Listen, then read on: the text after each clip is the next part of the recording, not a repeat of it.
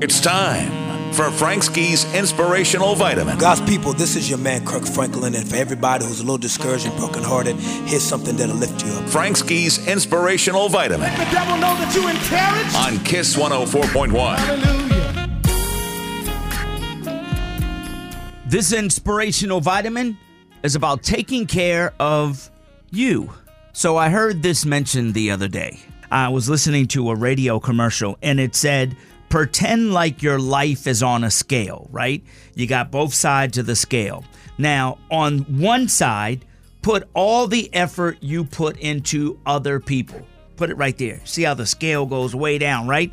And then on the other side, put all the effort and the things you do for yourself. And most people will realize the scale is lopsided.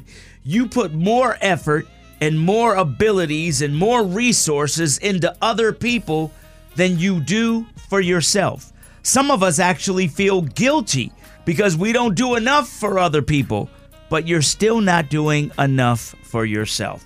Look out for you today, okay? Take some time out for you today. Yes, we know you got to take care of other people and look out for other people. That's godly, right? But more importantly, if you're not here because you're not looking out for yourself, what can you do for them from the grave? Absolutely nothing.